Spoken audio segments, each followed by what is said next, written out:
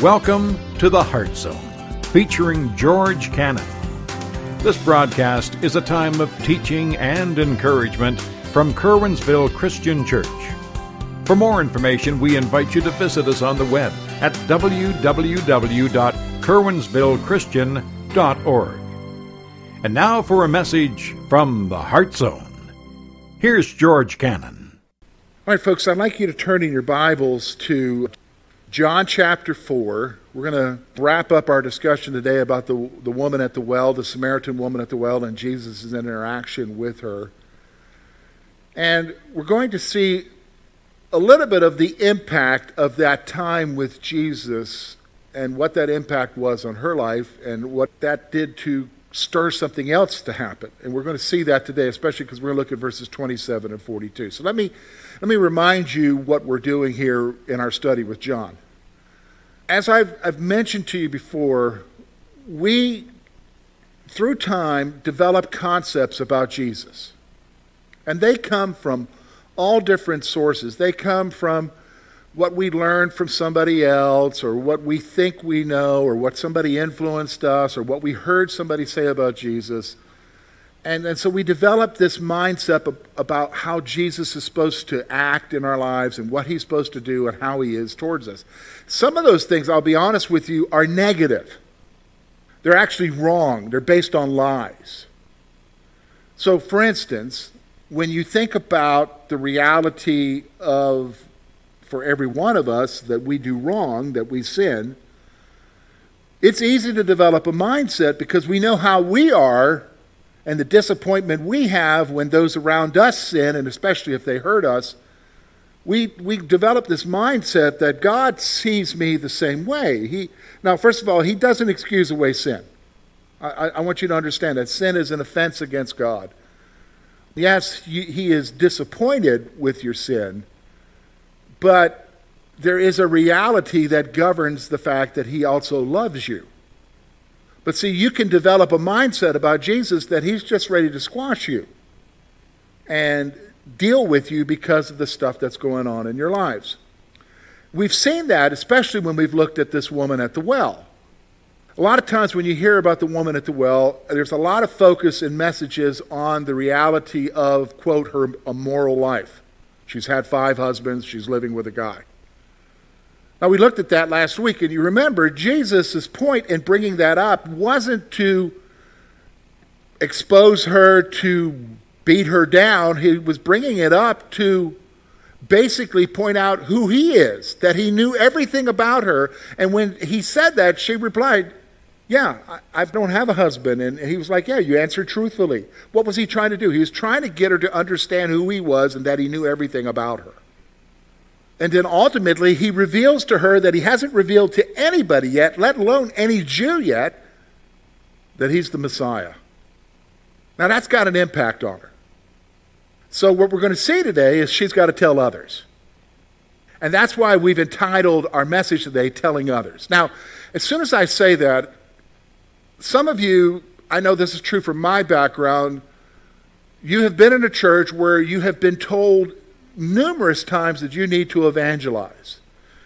We're going to see a woman who shares naturally, and then Jesus encourages us to do something with that and understand that. So let's look at this together. We're going to look at verse 27 through 42. We're going to see about the woman and what she does. It's interesting what she does. It's actually quite amazing. Look with me, verse 27. And at this point, his disciples came, and they marveled that he talked with a woman. Yet no one said, "What do you seek?" Or, "Why are you talking with her?" The woman then left her water pot, went her way into the city, and said to the men, "Come, see a man who told me everything I ever did. Could this be the Christ?" And they went out of the city and came to him. In the meantime, his disciples urged him, saying, "Rabbi, eat." But he said to them, "I have food to eat of which you do not know." Therefore the disciples said to one another, "Has anyone brought him something to eat?" Jesus said to them, "My food is to do the will of him who sent me and to finish his work. Do you not say, there are still 4 months, and then comes the harvest? Behold, I say to you, lift up your eyes and look at the fields, for they are already white for harvest. And he who reaps receives wages and gathers fruit for eternal life, that both he who sows and he who reaps may rejoice together. For in this the saying is true, one sows and another reaps. I sent you to reap that for which you have not labored. Others have labored, and you have entered into their labors. Many of the Samaritans of the city believed in him because of the word of the woman who testified. He told me all I ever did. And so when the Samaritans had come to him, they urged him to stay with them, and he stayed there 2 days. Many more believed because of his own word. Then they said to the woman, now we believe, not because of what you said, for we ourselves have heard him and know that this is indeed the Christ, the Savior of the world. All right, so folks, here's what we're going to do. We're going to kind of break this down into 3 sections here. We're going to see, first of all, the need to share, all right? The need to share. And we're also going to see the nature of sharing. What exactly is the natural flow of sharing here that Jesus is talking about? And then we're going to see the response. Now, here's what I want you to think about as we talk about this, because again, maybe you were raised in a background where you have constantly emphasized that you need to do this, you need to do this, you need to do this, and it becomes a task to fulfill. And by that I mean evangelism is a task to fulfill. I want you to think about that, but contrast that with the emphasis of what we're going to see here in the passage, especially the emphasis of this woman and what she does. And then I want you to see that there's something far more beautiful. Well, I'll tell you what the beautiful is later. All right, so let's take a look at this. Okay, so first of all, the need to share. All right, so here's what happens. It's very interesting. It's actually quite astonishing. The woman, after she interacts with Jesus, and Jesus says to her, the one who speaks to you is he, meaning the Messiah. He's revealed himself to be the Messiah. The text tells you, if you look at verse 28, it tells you that she did something very, very interesting. It said, the woman then left her water pot and went her way into the city and said to the men. She left her water pot. Now, I want you to think about that for a moment. Her water pot, for us that would be insignificant. A jug. For her, it's not. It's the one thing that she has to utilize every day because that's how she gets her water. She doesn't have water being piped into her house. She's got to go up to the well every day and get water. And water pots cost money. Here, a jug doesn't cost very much if you go to Walmart. There, it's a significant thing. It had to be made, crafted, or whatever by someone. And so this is a significant thing. It's like you leaving behind something very necessary from your life, your toolbox at Walmart, because you just met somebody, he excited you, and you realize there's something different about him, and you want to go tell others about him, so you leave behind your toolbox. Would you do that? No, you wouldn't do that. She did. What's going on here? So for truly understanding who Jesus is makes everything else seem trivial. Everything else seems trivial. Even, here's what's trivial. Getting water. Just the reality of getting water for feeding her animals, if she has animals, or feeding her household and doing whatever.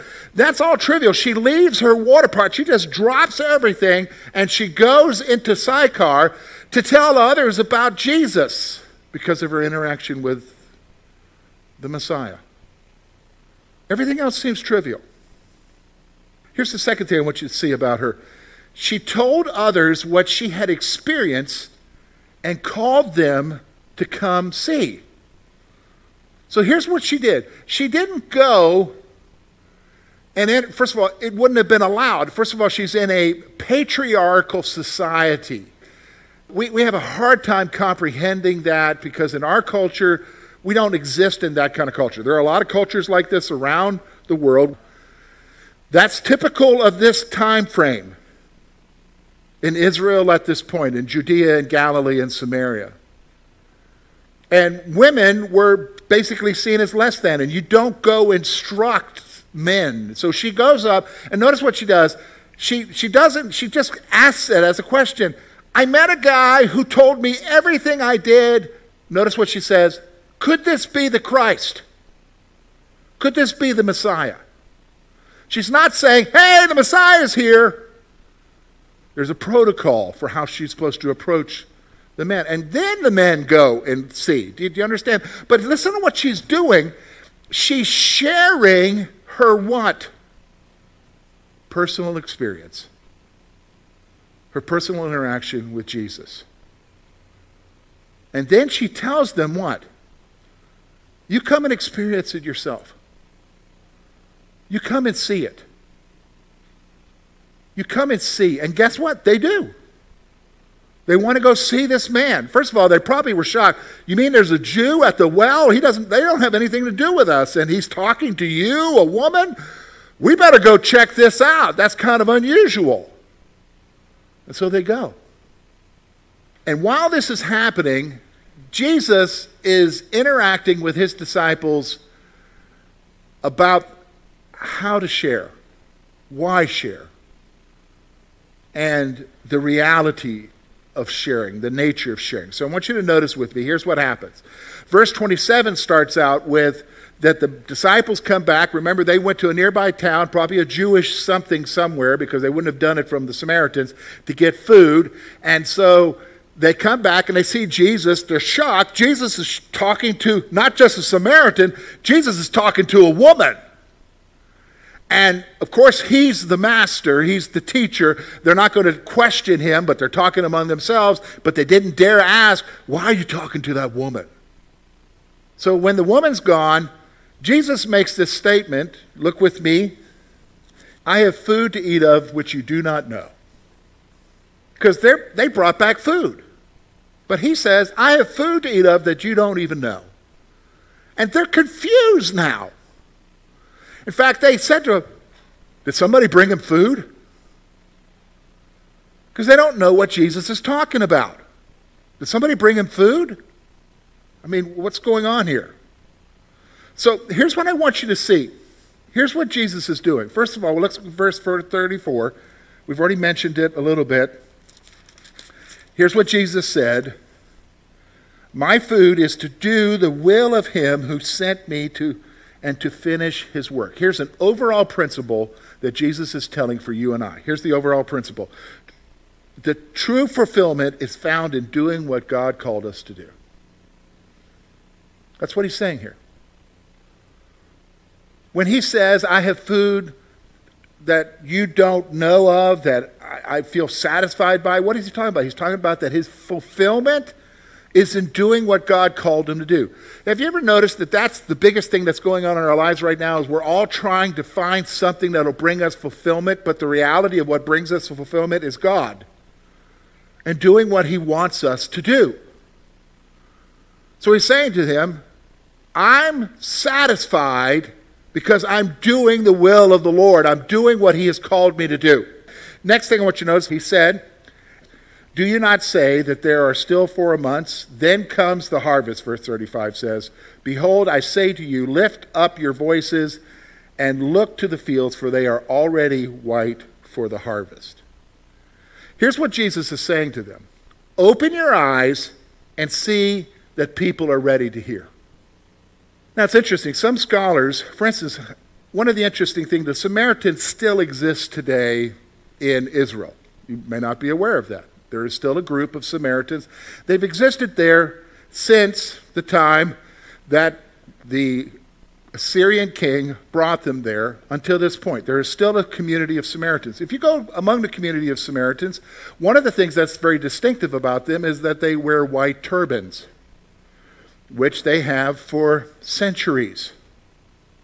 So Jesus is saying now to his disciples, you guys say in 6 months it'll be the harvest. And because you can look at the field and you can see the grains and you can see it's ready to harvest. He's saying, look, the harvest is ready. The fields are, notice what he says, white unto harvest. What's he talking about? He's probably talking about all those Samaritan men what? Coming up from the city, up to Jacob's well, and it seems white. Why are you seeing all these white turbans coming? What's Jesus saying to them? Open your eyes, guys. People are ready to hear. Open your eyes. All right, now let's talk about how that's relevant to you and I right now.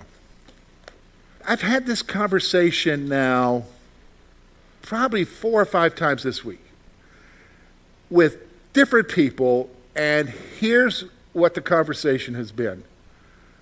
We live in a different age. Things aren't the same anymore.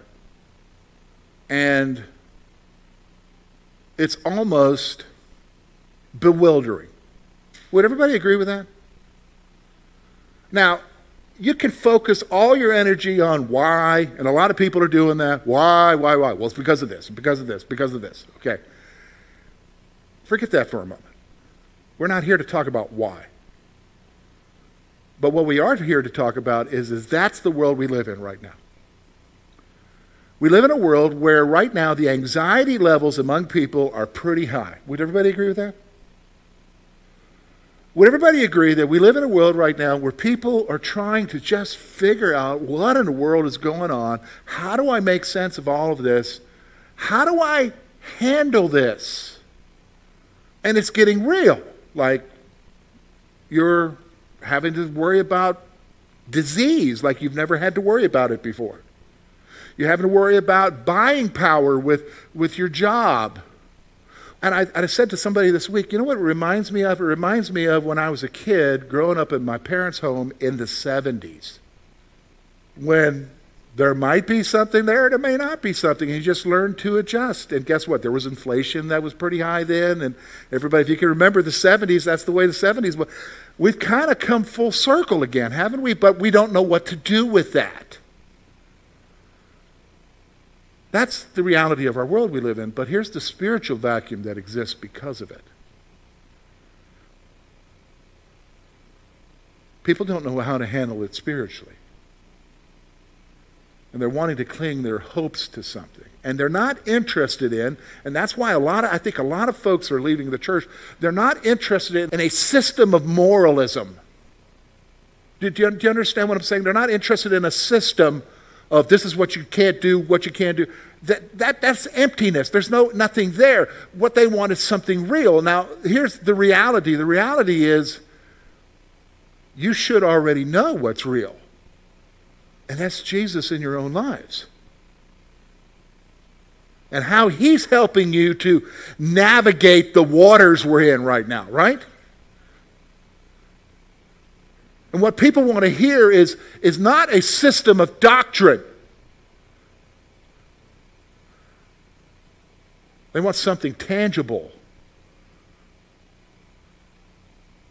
And so that's what Jesus is saying. Open your eyes. He's saying to you guys, open your eyes. The fields are white unto the harvest. Folks, open your eyes. There are people that want to hear something more in depth about life. That's the need for sharing. So he then goes on and points out that each one has a different role to fulfill. See, this is the interesting thing, and I think this is where true satisfaction comes in. We have a different role to fulfill. Look with me at verse 36 through 38. He who reaps receives wages and gathers fruit for eternal life, that both he who sows and he who reaps may rejoice together. For in this the saying is true, one sows and another reaps. I sent you to reap for that which you have not labored. Others have labored, and you have entered into their labors. Okay, so here's what he's saying. Everyone has a different role. You know, when I learned those methods years ago, and I just got rid of half my library. Some of the books I got rid of were my books on evangelism. And they were all methods and all routines of how to do this, how to share, how to get the church to share. And I'll be honest with you, they were all, they were good books, but here's the problem. They weren't natural. It didn't come out of your heart. And people did that because they were told this is what you do if you're a good Christian. And so it wasn't natural. And people understood that. That's not going to reach anybody. But I tell you what will.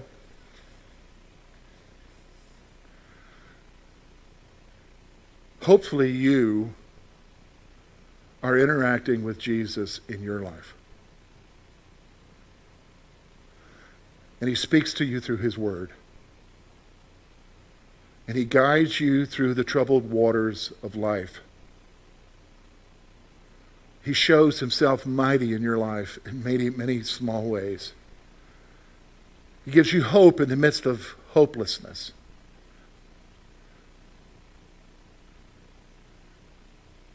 And you grow in your love for him. But then you notice around you that there are people around you that need him. And like the woman who leaves everything, everything else becomes trivial because you, like the woman, feel you have to share that with them about Jesus. Now, it's not, each role is different. It may not be that you, quote, are leading them to Christ, but it may simply be that you are starting the conversation with them about the reality of who God is, and this is what he's doing in your life. But each one has a role. Each one has a role in the process. I remember when I went to school, I had a professor that talked about the law of 7 touches. Now, I don't know how he figured this out, but he figured that typically a person needs to come in contact with the gospel at least 7 times. 7 times before they ever can make a decision about it for themselves. Especially if they've never been introduced to it before, ever. And let's be honest. We live in a culture right now where people don't have any clue of the church. Each one has a different role to fulfill. That's this point here. Let's go on. Here's what he's saying here. The final thing. But when you share, here's what happens. Both share in an eternal reward. Each of us has a role. Here's what our role is. Just sharing with people the reality of Jesus in your life. And hopefully they'll see the need for Christ in their lives. And whether you share and bring someone to Christ, or whether you're just sharing and it has an effect on them later, you don't know, but later you're going to receive an eternal reward because you're going to find out later who you impacted. And I'll be honest with you, it's probably going to be surprising to a lot of us that we had some sort of impact on somebody we never even knew. We never even knew. But then he goes on, and I think it's interesting because the story shifts back to these Samaritans. Remember the woman? She goes, hey, is this the Christ? He told me everything I knew. And so the guys are like, whoa, wait a minute. Wow, did you talk to you? Wow, let's go and check this out. And so sure enough, they're coming because Jesus said, look, the fields are white unto harvest. Probably all those white turbans coming through the field to the well. And from that, we see the response. And so let's just look at it again. Look with me, first of all, verse 39. And many of the Samaritans of that city believed in him because of the word of the woman who testified, he told me all that I ever did. Here's the first thing I want you to see about the response. Some will believe because of what you tell them concerning your experience. Some will believe because of what you tell them concerning your experience with Jesus. Do you understand what I'm saying? For some, it's going to be just enough for them to hear about how God has impacted your life. But that's not everyone. Everyone else is not the same way. But for some, just hearing and seeing what he's doing in your life will be enough. Let's go on. Look at verse 40. So when the Samaritans had come to him, they urged him to stay with them, and he stayed there 2 days. I think this is amazing. Remember, the Jews don't have any contact with him. First of all, he's talking to a woman. He's with people who were like, ooh, Samaritans, get away. They hated each other for hundreds of years. Hey, can you stay with us? Yeah, sure. That's your Jesus. He doesn't operate by these cultural norms. And then here, look at what happens. And many more believed because of his own word.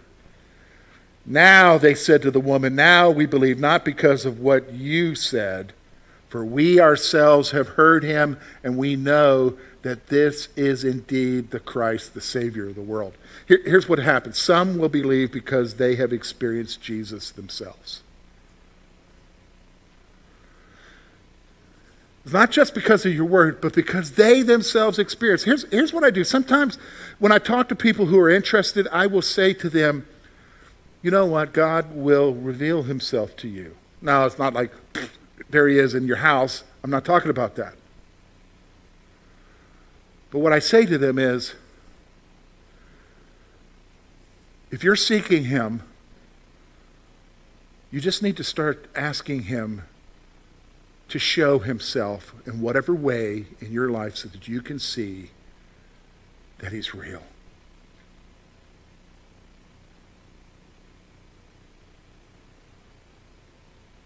And trust me, folks, if you're truly seeking, I think he will.